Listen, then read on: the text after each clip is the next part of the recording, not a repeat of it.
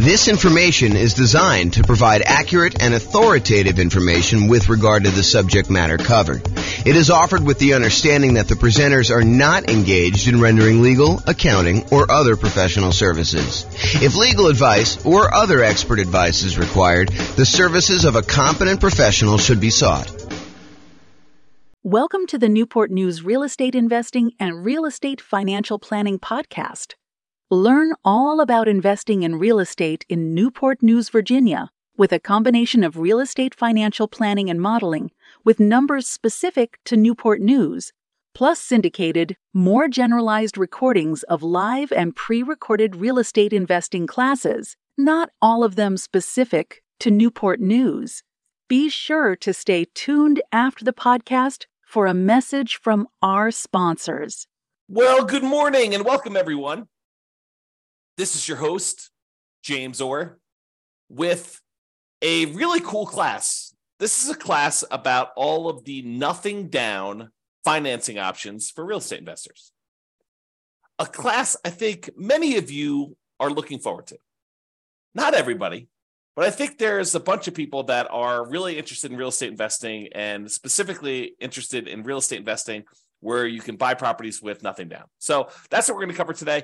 I will point out something that may not be obvious to new people, but is probably more obvious to people that have been investing for a while. And that is, if we're thinking about our current environment, I'm recording this March 29th, 2023, while our home prices have gone up a lot, very rapidly in the last few years. They're sort of stalling out a little bit, depending on which market you are. It's a little bit of a split personality market going on, depending on whether you're East Coast, West Coast. But in general, property prices are up a lot, and they're stalling out a little bit now.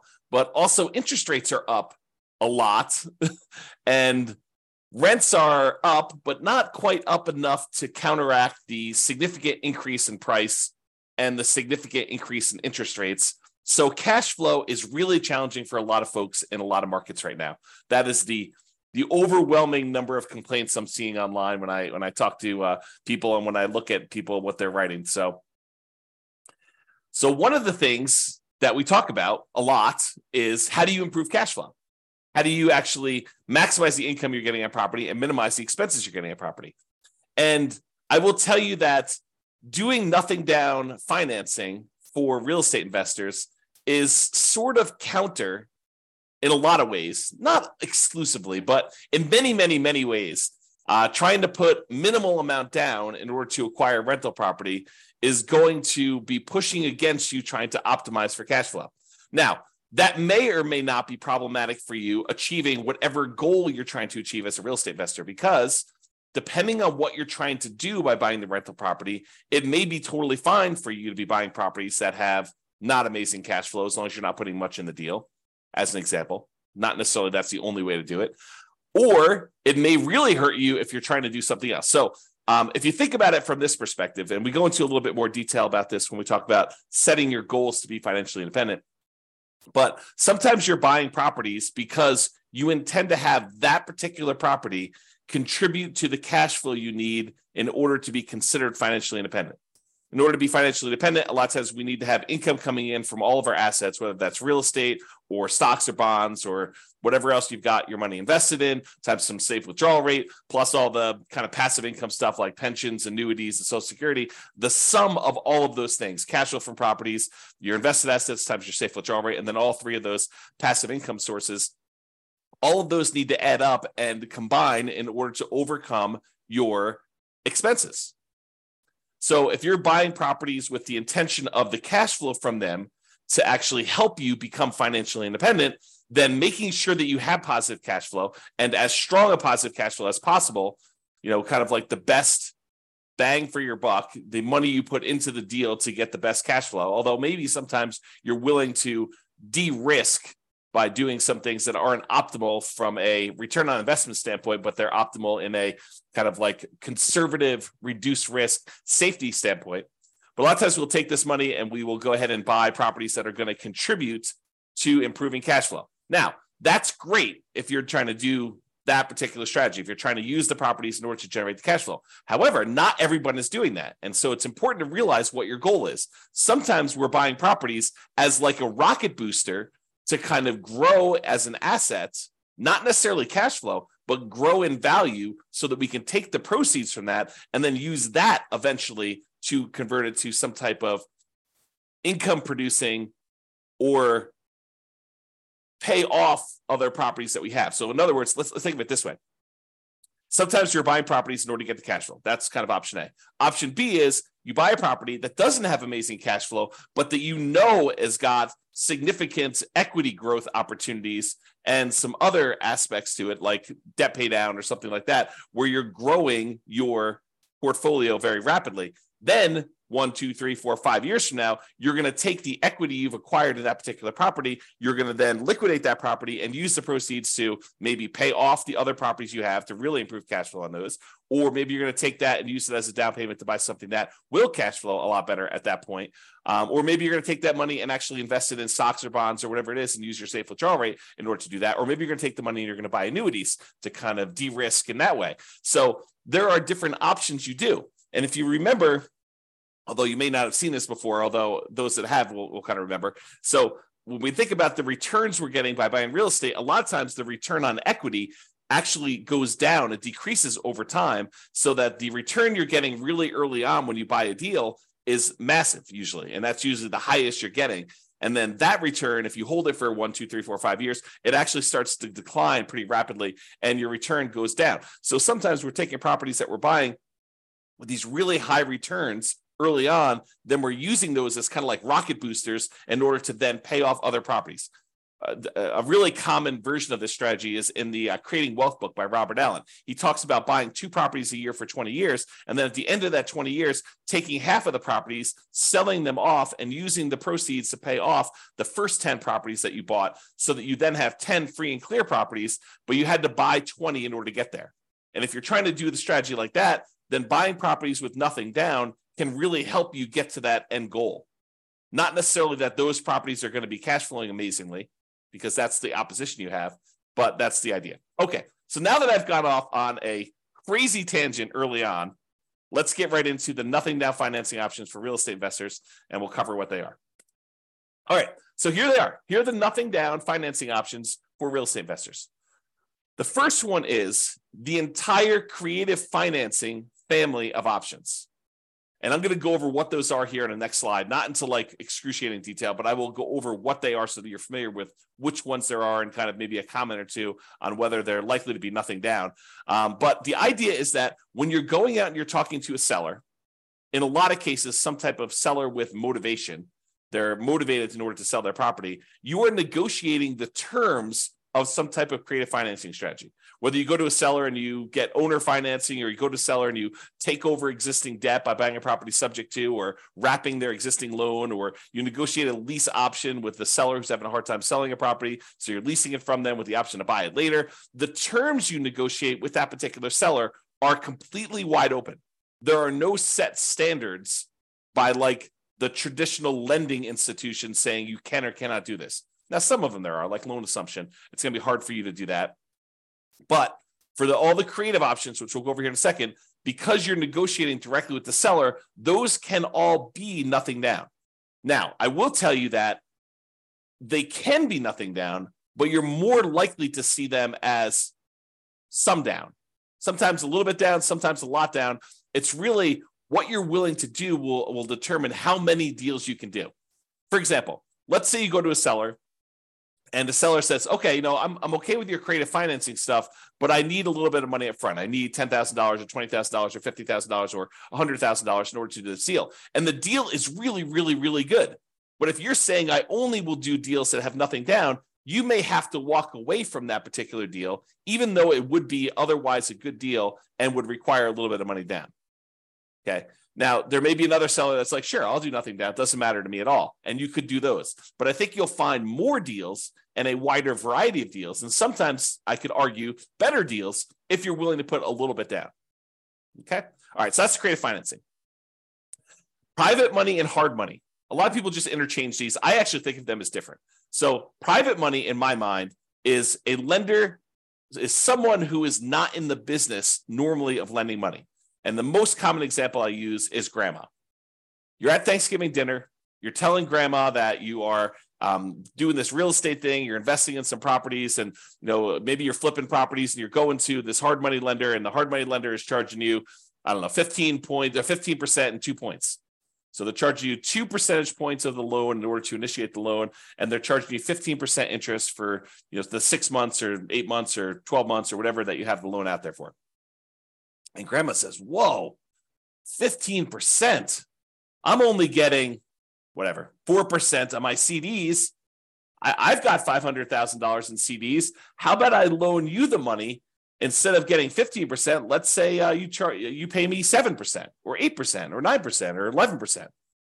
And you say, "Grandma, that sounds great." And she's like, "Well, it's better for me. I don't want to give the bank this money, and they're only paying me 4%. I'd rather have you do it. You can make some money with it, and I get more than what I get in the bank." Or maybe even grandma says, "I'll do it for the same 4%. I might as well." And so the idea is that private money is someone that you know personally, that you've gone to, and you've asked them to become a lender on your real estate investing projects. They are not in the business of loaning money typically. Okay. And the terms of that are primarily based on your negotiating.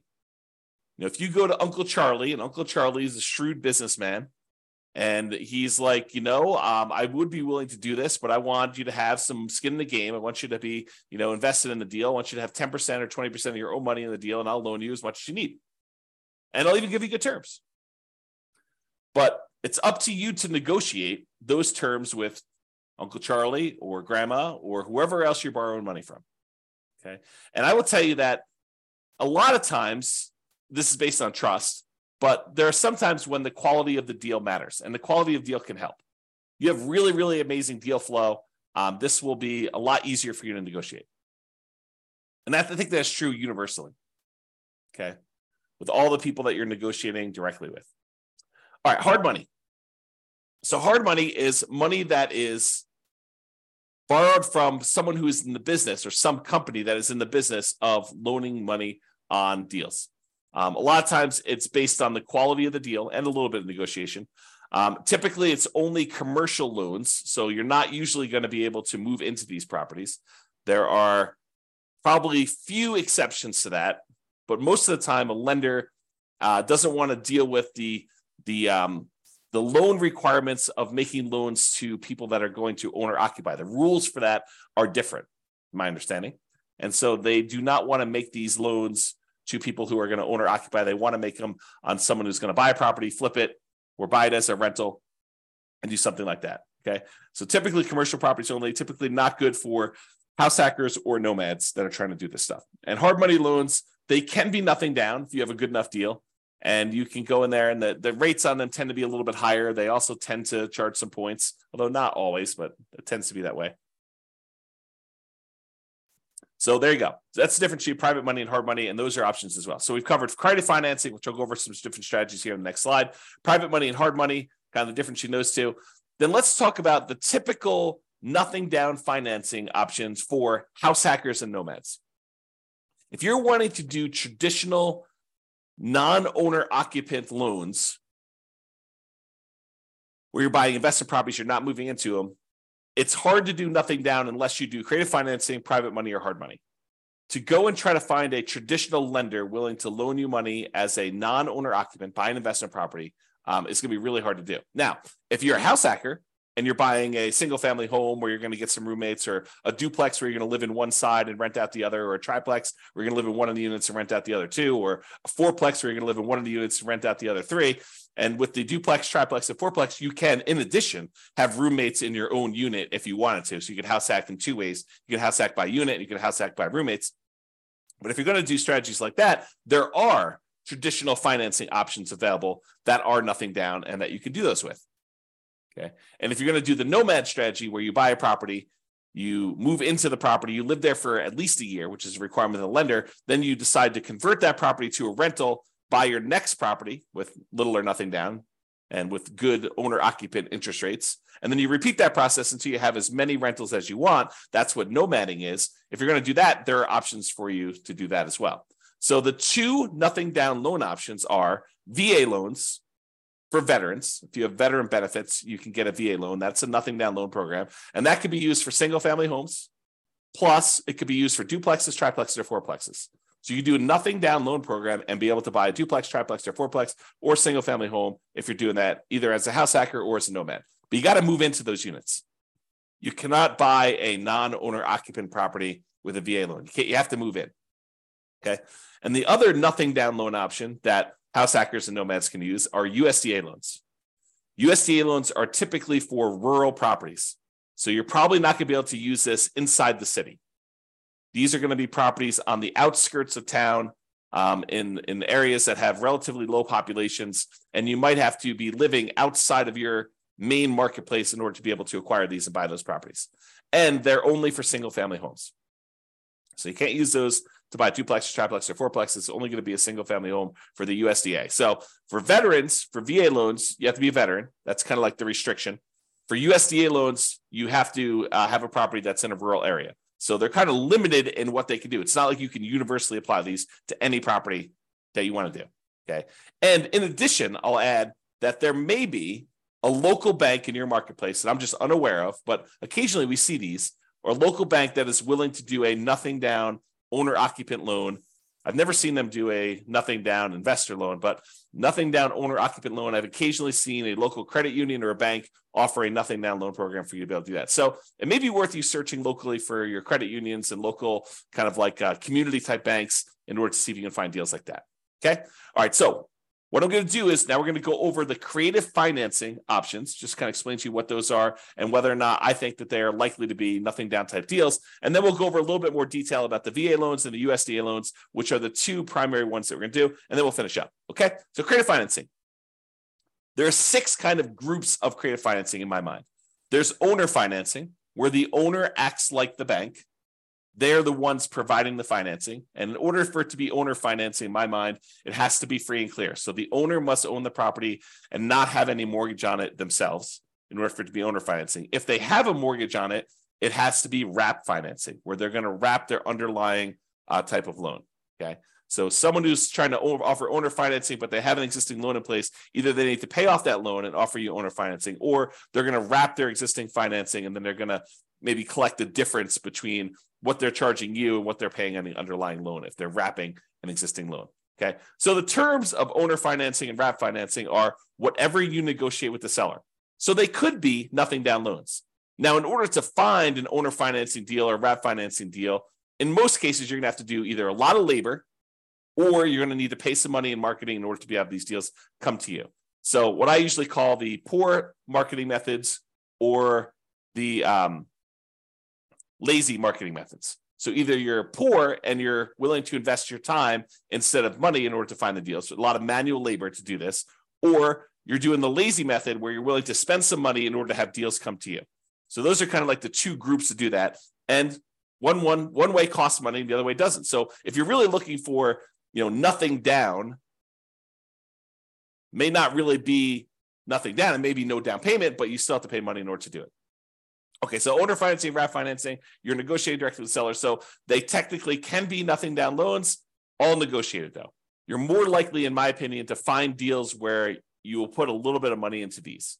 The chance of them being nothing down is relatively small. It's not like, 90% of these are nothing down. That's not been my experience. Maybe it'll be yours. So there you go. All right, next one is loan assumption. Loan assumption is when you're formally going to the bank and you are taking responsibility and formally assuming the loan from the seller. For example, they have an FHA loan and the FHA loan has really good terms on it. You're going to be moving into the property. And so you go to the bank and you say, look, I'd like to formally assume this FHA loan. They say, great, fill out this paperwork. Maybe there, maybe not. There's a fee involved. And you take over their really low interest rate on the loan themselves. Now, in most cases, especially when prices have been going up rapidly since they got their assumable loan, the FHA loan as an example, they're going to have a bunch of equity in the property. How do you deal with the equity? So a lot of times it's not going to be nothing down if you're going in and doing a loan assumption. Now, if they don't have any equity, if they just got the loan and you're formally assuming it, then they may not have much equity at all or no equity. And so in some of those cases, it may be nothing down. Okay, so loan assumption can go both ways, but I think most of those are you're going to find where someone got a loan a few years ago, especially the last few years, where the property prices have gone up very rapidly and they don't have, or they do have a lot of equity. And so you're going to have to negotiate for how that equity will work out. And a lot of times that will mean you putting some money down, giving it to the seller to kind of do that deal. Okay. All right. So that's the first thing: owner financing, RAF financing, and then loan assumption. Loan assumption is you're formally assuming the loan. Then there's the whole rent to own, lease option, lease purchase family, where you're leasing the property for a period of time or renting the property for a period of time, either way you want to use it. And then you're actually either getting an option to buy the property or a purchase contract in order to purchase the property for ideally some pre-agreed upon price at some pre-agreed upon point in the future, or a period of time that you have the option to do so. Okay. And so those, they could be nothing down. You could go and negotiate and find a seller who's motivated, who's like, look, I can't afford my payments anymore. I will go ahead and step in and start making your payments for you on your particular loan or on your particular property. Maybe it's rent or lease. And the seller may say, yeah, I'm motivated enough. I will do that with nothing down. I think you're more likely to find people willing to do this with a little bit down, but you could probably find one with nothing down. Then you've got the whole agreement for deed, bond for deed, contract for deed, installment land contract, where you have a contract in place, an agreement in place, where if you make payments over a certain period of time, at the end of that, you get a deed on the property. And those could also be nothing down. Again, you're likely to find ones where you have to put a little bit of money down, but you can find those like that. And finally, subject to is where you are, the seller is agreeing to deed you the property, but they're leaving their loan in place, and you would go and usually make payments on that underlying loan. There are versions of this where you don't, but it's exceptional. It's unusual. So you go in there and you buy a property, and there's an existing loan on the property, and you're agreeing to make payments on that loan, and the seller is deeding you the property, which means you are now the owner, and you're doing that. And I think those, you can find those where you have nothing down situations as well, although I think you're likely to find some where, especially in our current marketplace, where they have some equity and they'd expect to see a little bit of money. Sometimes it's as little as moving costs, right? I need some money in order to put a security deposit and a down payment or some other kind of like get me moved to another part of the country. There's some type of incentive to help them out of the particular situation. So sometimes it's that size of down payment, but sometimes it's a lot more, and it's all negotiated. All right. So those are the creative financing, nothing down type strategies you've got there. Now let's talk about the VA loans and the U.S. Department of Agriculture loans. So both of these are Nomad approved. If you're trying to do the Nomad strategy, I like these loans for doing Nomad. In fact, VA is probably my favorite loan for doing Nomad, especially if you could find a duplex, triplex, or fourplex as one of your first properties to do. Okay, so both Nomad approved. For VA, you must have the VA benefits. For the U.S. Department of Agriculture, the rural property loan has to be a rural property, has to be outside city limits. And there is a eligibility map you can look at on the USDA.gov website. You type in the address of the property, and it will tell you if it's a USDA eligible property. The link is shown here. I'll put it in the show notes if I remember to do that. If I don't, go ahead and reach out to me, and I'll go ahead and add it retroactively. But you can go ahead and look at the eligibility map, or just search Google. I mean, you don't need to reach out to me. By the time you search it in Google, you'll get a response faster than me. It's USDA eligibility map, and it'll just show you where the USDA property are eligible. So you take an address of a property you're looking at, whether that's some property that you found through marketing of your own, or if it's property listed in the MLS, you go look at the property there. And by the way, don't take real estate agents' words that it is a USDA eligible property. You should verify this yourself. Okay, it'll be verified when you do it, but better to know before you go under contract whether it's eligible for USDA, nothing down or not. Okay. All right. So there's eligibility map for you to determine that. This doesn't apply. VA, you can do rural properties or properties in the city. It doesn't really matter. But you do need to have the VA benefits if you're doing the VA type of loan. So in both cases, 100% plus financing is available. It's 100% financing is available. With the USDA one, it's really financing, but you still have to pay the upfront, kind of PMI and stuff like that. With veterans, with the VA loan, the veterans loan, you can actually roll in your upfront funding fee, which makes it truly nothing down. So the VA loan is awesome. It's really, really good loan. A lot of times they have really good rates on them as well. Both of those are fixed rates. With the VA loan, there is no technical PMI. There's no monthly private mortgage insurance payment. However, With the VA loan, you do pay an upfront funding fee unless you qualify for an exception to it, but you do pay an upfront funding fee, and that funding fee kind of is like paying an upfront PMI payment. It's the guarantee fee that the Veterans Administration uses to kind of like insure or guarantee the loans. So everyone's paying in, and if the loan defaults, and that's the money that they use in order to make sure that the lenders are protected there. With the U.S. Department of Agriculture, you will have PMI. There'll be a separate private mortgage insurance payment on those. In both cases, you must own or occupy the property. And with the USDA loan, my understanding is you cannot own any other properties. With the VA loan, you can own other properties. With the VA loan, you could do 1 to 4 units. You can buy single-family homes, condos, townhomes. You could buy duplexes. You could buy triplexes. You could buy fourplexes. You cannot buy a 5-unit or greater. That's a different type of loan program altogether. It's a commercial loan. But for VA, 1 to 4 units work. For the U.S. Department of Agriculture, it is not multifamily properties, only single-family homes. And in addition to that, there are income restrictions on it. So for the USDA one, you need to have hit a sweet spot where you can't make too much, but you need to make enough to qualify to buy that house. So you need to kind of be in this narrow range for doing that. For the VA loan, my understanding is there's minimum restrictions, basically saying that you need to be able to qualify for your loan based on debt to income and stuff like that. But there's no maximum income that I'm aware of for the VA loan. Check with your lender. Your lender will tell you the actual rules. With VA loan, technically you can do more than one VA loan at a time. So it's based on your VA eligibility, like how much of that stuff you're using for their loan guarantee. So if you're buying more than one property, you may be able to use it more than once or use it partially. Talk to your lender about the details in that, but it is possible to have more than one VA loan. The appraisals on VA loans can be a little bit longer, and they can be a little bit stricter. I've seen some VA appraisers really nitpick for very tiny things that I think would easily pass at least a conventional loan. For as one example, one of the VA loans that a client of mine did, there was a flight of 3 stairs or 4 stairs going down to a sunken area on the property, and the 3 or 4 steps did not have a handrail, and the VA appraisal required that there be a handrail, which I thought was a little bit nitpicky, but just be prepared for that mentally. You can get up to 4% maximum seller concession, so you can get a seller to contribute some money to help you get your VA loan. With the U.S. Department of Agriculture, I believe it's a 6% maximum seller concessions, and you'll want to verify all this detail with your lender when you're getting these loans here. And then there's a whole bunch of information on funding fees, which I'm not going to go into a ton of detail. If you're going to get a VA loan, though, you really should go talk to your lender or look up the VA funding fees on the next slide. The VA funding fee is that kind of upfront PMI payment, which helps the VA guarantee loans to do that. So just be aware.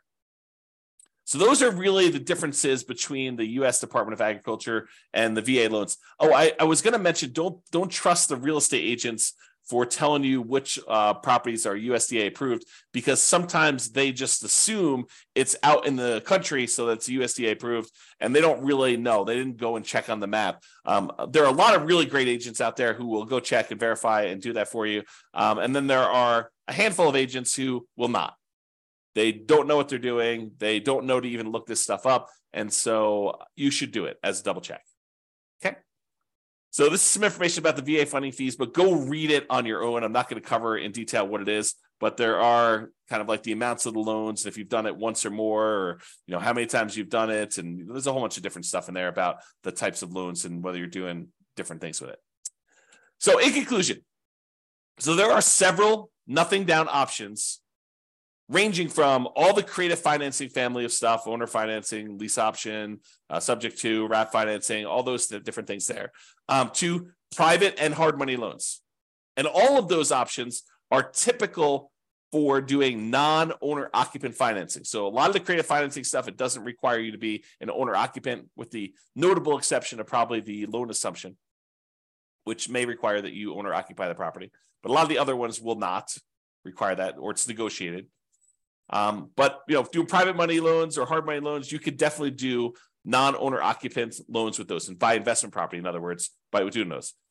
And for all but the hard money loans, there are probably also good options for house hackers and nomads trying to move into a property, get some income while they're living in a property if you're house hacking, or move into a property and live in the property for a year or two or whatever it is, to then convert that to a rental and continue to buy properties as owner occupants moving forward, like what we call the nomad strategy. So they could be good options for that, everything except hard money. Hard money is probably not going to be a good fit for doing house hacking or nomading. Now, there may also be local no down payment options as well from like local banks or credit unions or community banks and stuff like that. So just be aware that those are the primary options. The two mainstream nothing down programs for traditional financing are the VA loan and the USDA loan. And these tend to be really good ones for house hackers and nomads. In particular, if you are a veteran, thank you for your service. And also, those are amazing loan products for you to be able to get, especially for starting out. A lot of times, I will recommend to nomads, if you can get a VA loan and buy a duplex, triplex, or fourplex as your first property, that's amazing.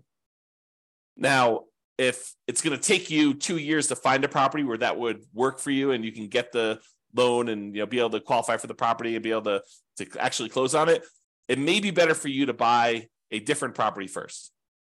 But if you could buy one because your marketplace has a bunch of duplex, triplex, and fourplexes kind of sitting around there, our local marketplace where I live do not. So it's really, really hard to find these. In a lot of cases, it would be better for you to get started and not wait for your VA benefits to be able to do those. Just go buy a single family home if that works for you. But if you can do it, it's really, really good if you could buy a duplex, triplex, and fourplex first with a VA loan. So that's all I got for you. Hope you enjoyed this class on nothing down options for real estate investors. This has been James Orr. Hope you have a great day. Bye-bye for now. With home prices up, mortgage interest rates up, and rents up, but not quite enough to counteract the higher prices and interest rates, cash flow on rental properties in Newport News is harder than ever. Book a call with the Real Estate Financial Planner to apply our proprietary 88 strategies to improve cash flow on your rentals. See the show notes for a link to schedule your call and improve your cash flow today. If you're a real estate agent, lender, or professional in Newport News that wants to help our real estate investor listeners, consider reaching out to learn about collaboration opportunities with this podcast. We'd love to add more value to our listeners by having you assist our investors buy, sell, and finance their real estate investments.